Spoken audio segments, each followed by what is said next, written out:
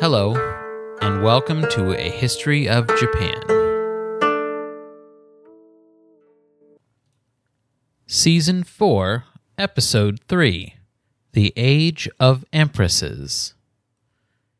In the third month of the year 710, Empress Genmei officially moved her residence and the entire court alongside her to the newly built capital of Heijō-kyo. Genmei herself was a daughter of the former King Tenji and half-sister to Empress Jito. Through her mother's line, she was descended from the now extinct but formerly glorious Soga clan. Specifically, she was the granddaughter of Ishii incident conspirator Soga Ishikawa. She more than met the qualifications to inherit the throne, and the boldness with which she relocated the court certainly casts an image of a woman who is very comfortable holding and using political power. The construction of and subsequent move to Heijō-kyo was originally the brainchild of Emperor Mommu, who unfortunately died before he could see his concept come to life. Genmei Tenno saw it to completion at the beginning of her fourth year on the chrysanthemum throne. Moving the court, you'll hopefully remember, was not a maneuver free from risk. Now that the coups, upheavals, and succession wars that defined the latter half of the Asuka period appeared to be at an end, it seems the court was ready for a fresh start.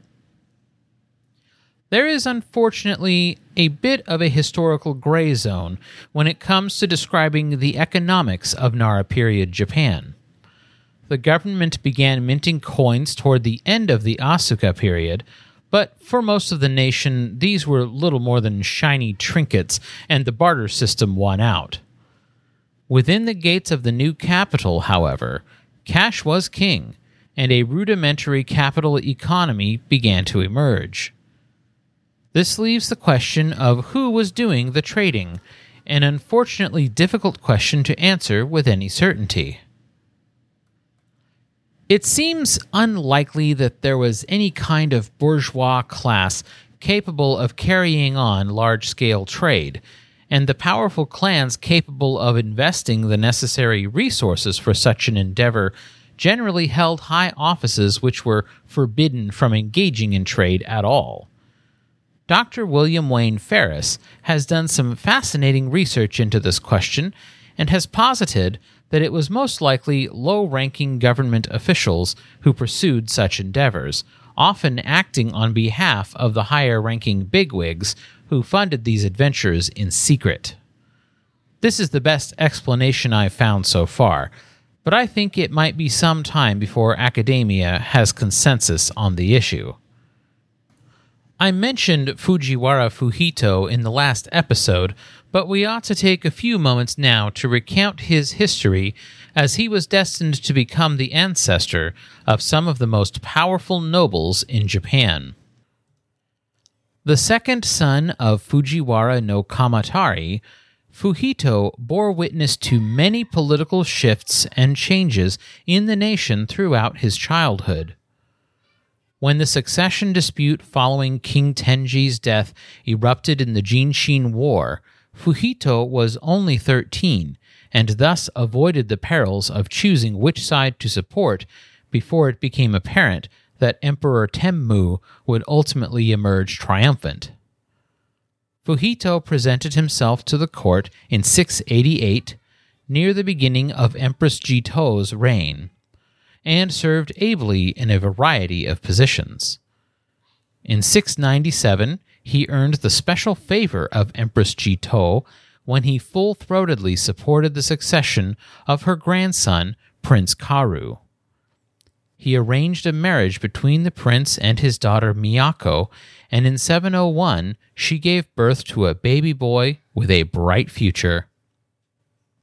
After establishing himself as Crown Prince Karu's protector and champion, Fuhito's fortunes rose dramatically. He was promoted to Chunagon, a middle-ranking counselor who at times directly advised the chancellor. Throughout the first decade of the 700s, he was showered with promotions, both in rank and office.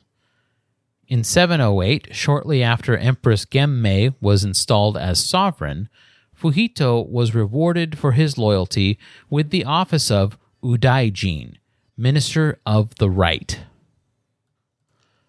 The office of Sadaijin, Minister of the Left, was not vacant during this time but was filled by Isonokami Maro, a man with Mononobe clan ancestry.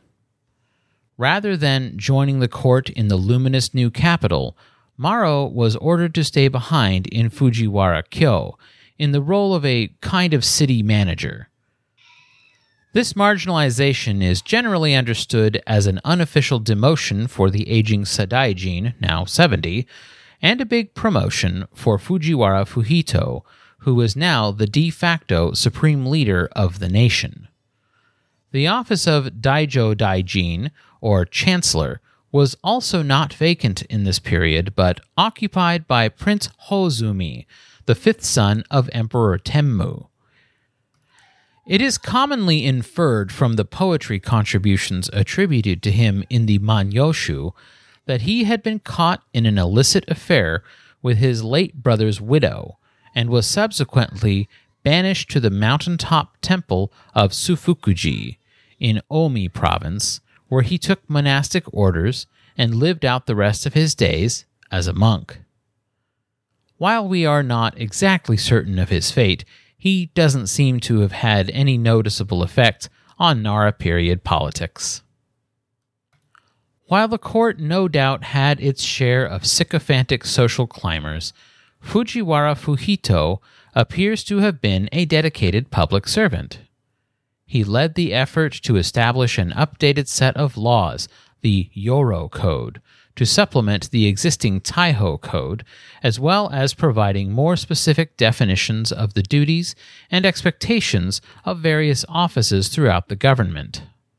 Sadly, the complete Yoro Code is lost to history, but we do have some surviving fragments from quotations in later sources from the time when it still existed.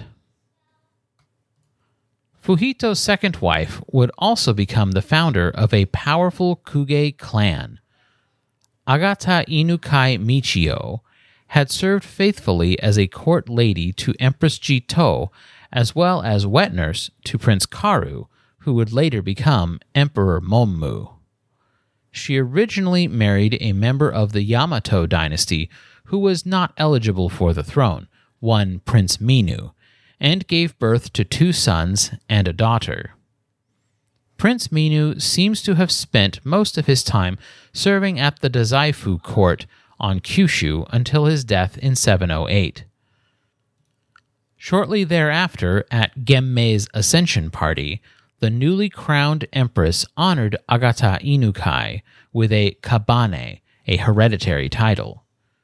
She was given a cup with a mandarin orange floating inside, a reference to the new name she was about to receive. The name was Tachibana, which is the Japanese word for mandarin orange. The full title was Tachibana Sukune, but her descendants would be known as the Tachibana clan. Her first son, Prince Minu's child, adopted the new kabane name and styled himself Tachibana Moroe. Shortly after all of this, Tachibana Michio married Fujiwara Fuhito and bore him 2 daughters.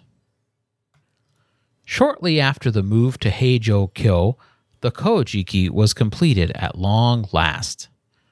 The work began with Emperor Tenmu ordering a courtier named Heida Are to collect the existing stories of the royal lineage and clan origins by memorizing the stories through oral tradition. Presumably, he would recite this pedigree in court, either to help settle legal disputes or for entertainment. It was Empress Genmei, however, who was credited with the idea that someone really ought to write these things down in a manner similar to the way the Chinese had recorded their own folklore and mythic tradition.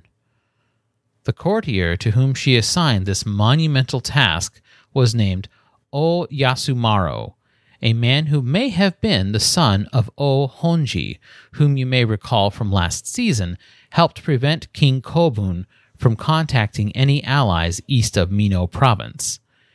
We can't be certain that O Yasumaro was O Honji's son, but it is a possibility.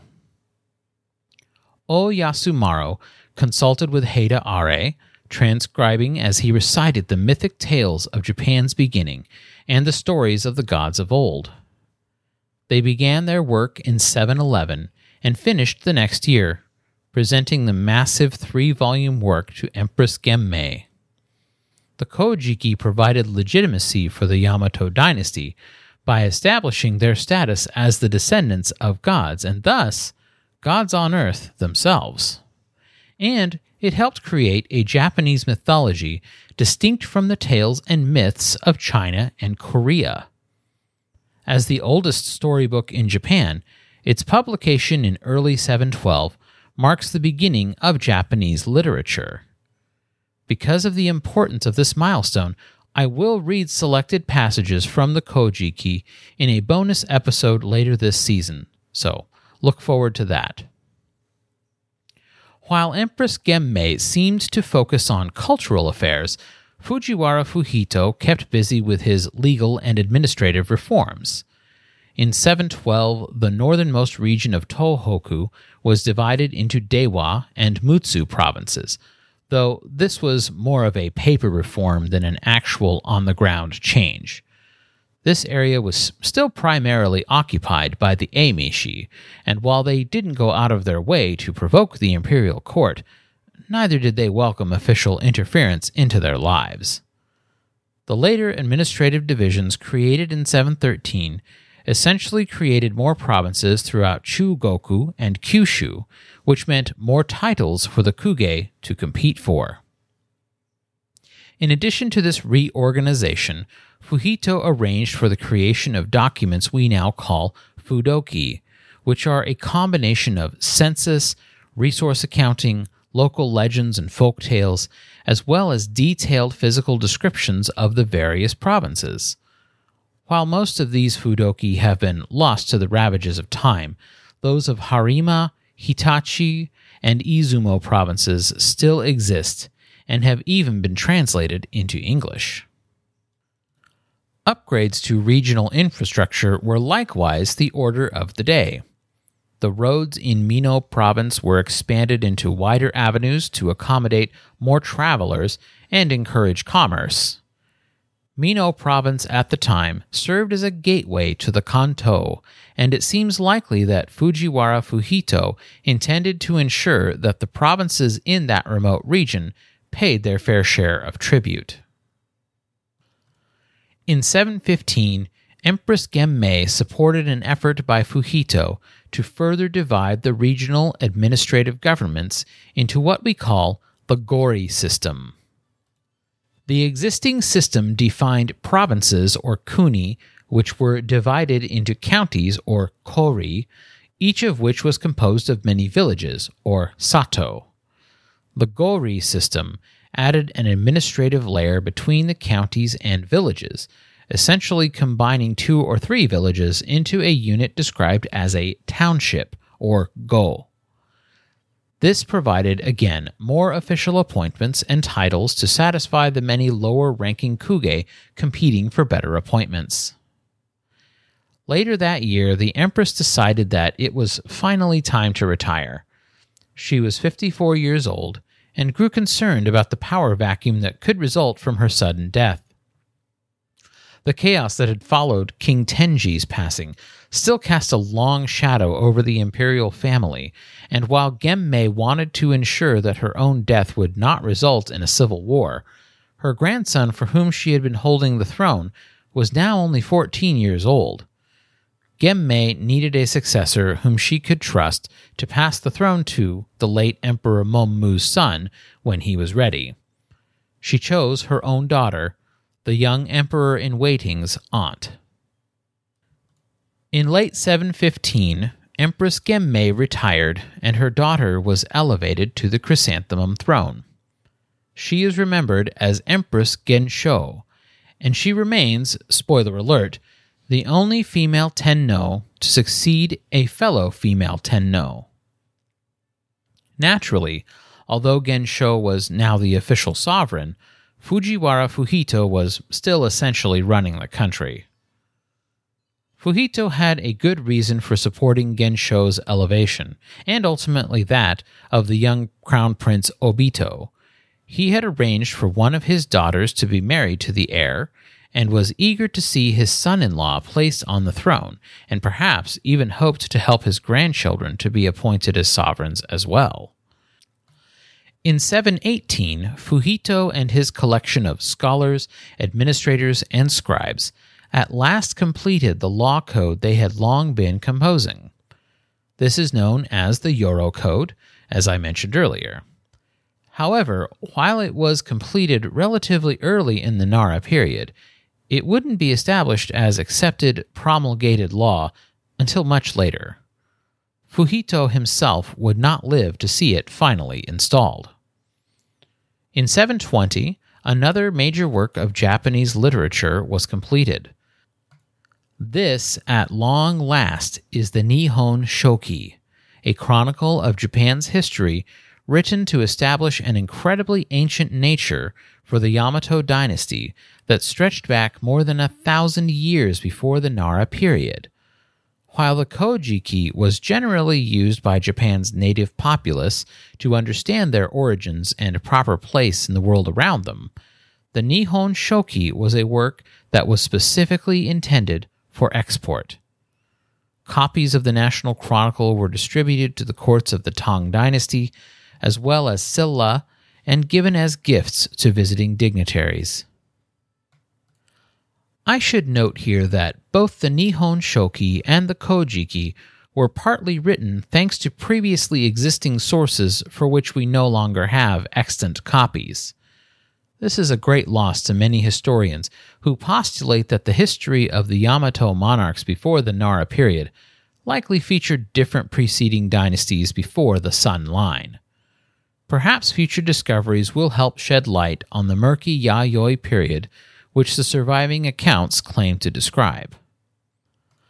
The Nihon Shoki is yet another work that is attributed to Emperor Temmu, who organized the first efforts to craft a grand national chronicle in the style of the epic histories utilized by leaders in China.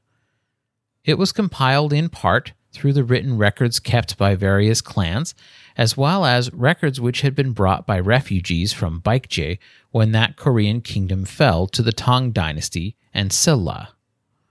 Meanwhile, trouble erupted on Kyushu when the governor of Osumi province, a man named Yako Fuhitomaro, was murdered during an uprising. Osumi is in the very south of Kyushu, and the subjects over which Fuhitomaro had been ruling were mostly Hayato people. The Hayato were a tribal group whom we believed were largely descended from the Jomon people and seemed to have still been keeping to the old communal ways of living. As the imperial court began to implement Ritsuryo reforms on Kyushu as a way of practically expanding their power, the forced redistribution of fields to individual farmers clashed with the Hayato's custom of collectively managing their cultivation land. While this is often cited as the primary motivation behind this uprising, the Hayato had been dissatisfied with Yamato hegemony over their land for some time, and this incident was merely the spark that lit the fuse. Empress Gensho and Fujiwara Fuhito responded swiftly to the rebellion, appointing Otomo Tabito as Sei Hayato Ji Setsutai Shogun, a title which literally translates to the Great General Who Suppresses the Hayato. He flew from the capital to Dazaifu, gathering 10,000 soldiers from both the local garrison and from the neighboring regions. They ventured south, besieging fortifications along the way until 5 of the 7 forts on the island's southern portion were under imperial control.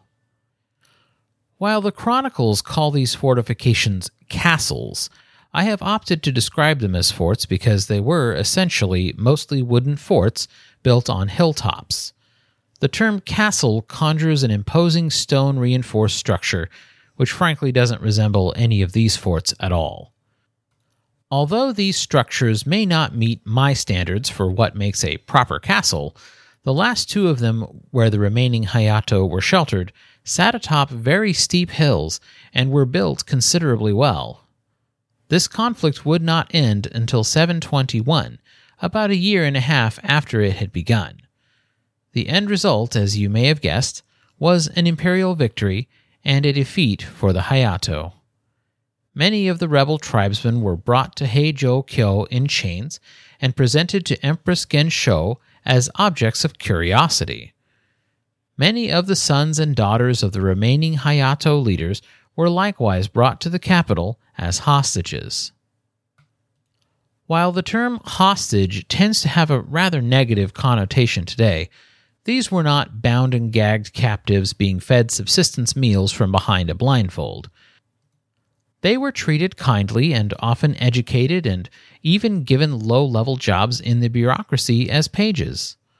Those who cooperated were elevated in rank and gradually became accustomed to the Yamato way. This process of assimilation was not universal among the Hayato people, most of whom still lived on Kyushu and weren't exactly welcome in the distant capital. It is estimated that even after the rebellion of 720, there were still tens of thousands of Hayato living throughout southern Kyushu, and while some decided to assimilate after the disastrous uprising, there were others who still harbored resentment against the imperial government for daring to tread upon their ancient traditions. While the government had triumphed in this particular struggle, they were not eager to press their luck. They gave the Hayato a pass on the equal field system for now, allowing them to continue their community farming without further harassment. Kyushu, as a whole, would not completely fall in line with Ritsuryo until 800, a full 80 years after this uprising. The Hayato who went to Heijo-kyo eventually returned to their communities, and it became somewhat trendy for tribal leaders to send their children to the capital for education and governance training. This was not a one-way cultural exchange, and many people in Heijo-kyo came to appreciate some of the offerings of Hayato culture. There is a traditional court dance called the Hayato dance, which is based on a popular dance that became trendy in capital entertainment because of the Hayato presence during the Nara period. I'll post some videos of the Hayato dance on this episode's supplementary post on the website ahistoryofjapan.com, as the dance is still performed today. In late 720, while the Hayato uprising was still being resolved, Fujiwara Fuhito died, leaving the ascendant Fujiwara clan in the hands of his eldest son, Muchimaro. He was promoted to the position of Chunagon, or middle counselor. This was an advisory position, but it included vast potential for advancement. His three younger brothers had government careers of their own, and we'll discuss those careers in more detail in a few episodes. In 717, 3 years before the death of Fujiwara Fuhito, his third son, Fujiwara Umakai, joined a diplomatic mission to the Tang court of China. These missions served in part as a sort of study abroad program, and those who embarked would study under the various learned masters of China in subjects like medicine, government, and art styles. The official delegation would present tribute to the Tang emperor and receive gifts in return, which they would take back to the imperial court on their return trip. These missions lasted about a year, and then the delegates would travel to Dazaifu and be readmitted, and then travel on to Heijo-kyo. Aside from Fujiwara Umakai, there were 3 young men who deserve special mention for their involvement with this particular diplomatic mission. The most famous of these 3 is probably Abe Nakamaro. While the others eventually returned to Japan, Nakamaro chose to stay behind in China and continue studying philosophy and government. After passing the civil service exam, he accepted a position in the Tang bureaucracy and served in Luoyang province. He tried to return to Japan several times, but every attempt was thwarted by shipwrecks or rebellions, and in 770 he died in Chang'an while making plans once more to return to his homeland. He was 72 years old. The other two young men were a scholar named Kibi Makibi and a Buddhist monk named Gembo.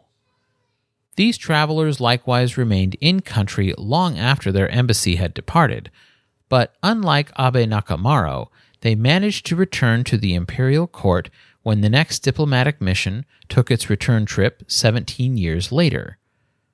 Kibi Makibi and Gembo would both prove to be transformational figures when they returned to their homeland, and we'll cover their later impact on the Nara period a few episodes from now. Although Fujiwara Muchimaro was promoted after his father Fuhito's death, another courtier would actually step into his vacant office. Promoted to the post of Udaijin was the highest-ranking minister at court, a member of the imperial family named High Prince Nagaya. Before he ascended to become the most powerful kuge in all of Japan, Nagaya had served the court in various positions for years, climbing up the ranks in the process. It is possible that he and Fuhito were rivals before he took the late minister's job, but many historians point out that Nagaya was Fuhito's son-in-law, as one of his wives was indeed Fuhito's daughter. I'm more inclined to believe that their relationship was likely more complicated than we can really comprehend. While we are still uncertain of the friendliness or rivalry between Nagaya and Fuhito, there can be no doubts about the antagonistic relationship the prince cultivated with Fuhito's 4 sons. It seems they resented Nagaya's installation into an office which had been held by their father, and which they thus considered their birthright. Nonetheless, Nagaya had the support of Empress Gensho, as well as other members of the imperial family, who perhaps feared that the Fujiwara were becoming too powerful. In 721, retired Empress Gemmei grew terribly ill and sought to more firmly secure her grandson, Crown Prince Obito's, eventual succession. In what may have been meant as a conciliatory gesture aimed at bringing peace between the Fujiwara sons and the High Prince, the retired empress, still clearly occasionally taking the reins of government, arranged for both Nagaya and the second Fujiwara son, Fusasaki, to be named as co-guardians of her descendant. She died soon thereafter. High Prince Nagaya's primary claim to administrative success is the Sanzei Ishin no Ho, or Act of Possession for 3 Generations initiative. This was essentially a program intended to encourage the expansion of farmland nationwide. If a person reclaimed wild land for use in cultivation, then under this law, that land would remain tax-free for 3 generations, and then be subject to taxation when the original cultivator's grandson died. While it seems a decent idea on paper, this would not work out quite so neatly in the real world, and we will see how various people and organizations found exploitable loopholes in this law later on this season. In 724, Empress Gensho retired, and in her official statement named Crown Prince Obito as her son. Biologically, of course, she was his aunt, but this adoption was meant as an extra measure of security against anyone considering questioning his right to rule. High Prince Nagaya and Fujiwara Fusasaki seem to have fulfilled their part faithfully and helped ensure that the Crown Prince's succession was unchallenged. He is remembered as Emperor Shomu. Empress Gensho, now a Daijo Tenno, would continue to intervene periodically on behalf of her nephew for reasons which shall become clear in a few episodes. both Empresses Genmei and Genshou are interesting historical rulers who, by most accounts, did pretty well for themselves and their nation. Genmei's relocation of the capital to Heizhou-kyo, much closer to the growing port city of Naniwa, proved a sound decision, as the city eventually would be home to an estimated 75 to 100,000 people. While this is small by modern standards, it was quite large for Japan in the 700s. We'll explore Emperor Shomu's early life in a few episodes, as well as the growing rifts between the Fujiwara brothers and High Prince Nagaya. If Empress Genmei hoped that the two factions would learn to work together through the shared guardianship of the Crown Prince, that hope was about to be dashed to pieces. Next time, however, we'll travel west to discuss developments in China and Korea in the late 600s and early 700s, before returning to the rivalries of Japan's imperial court.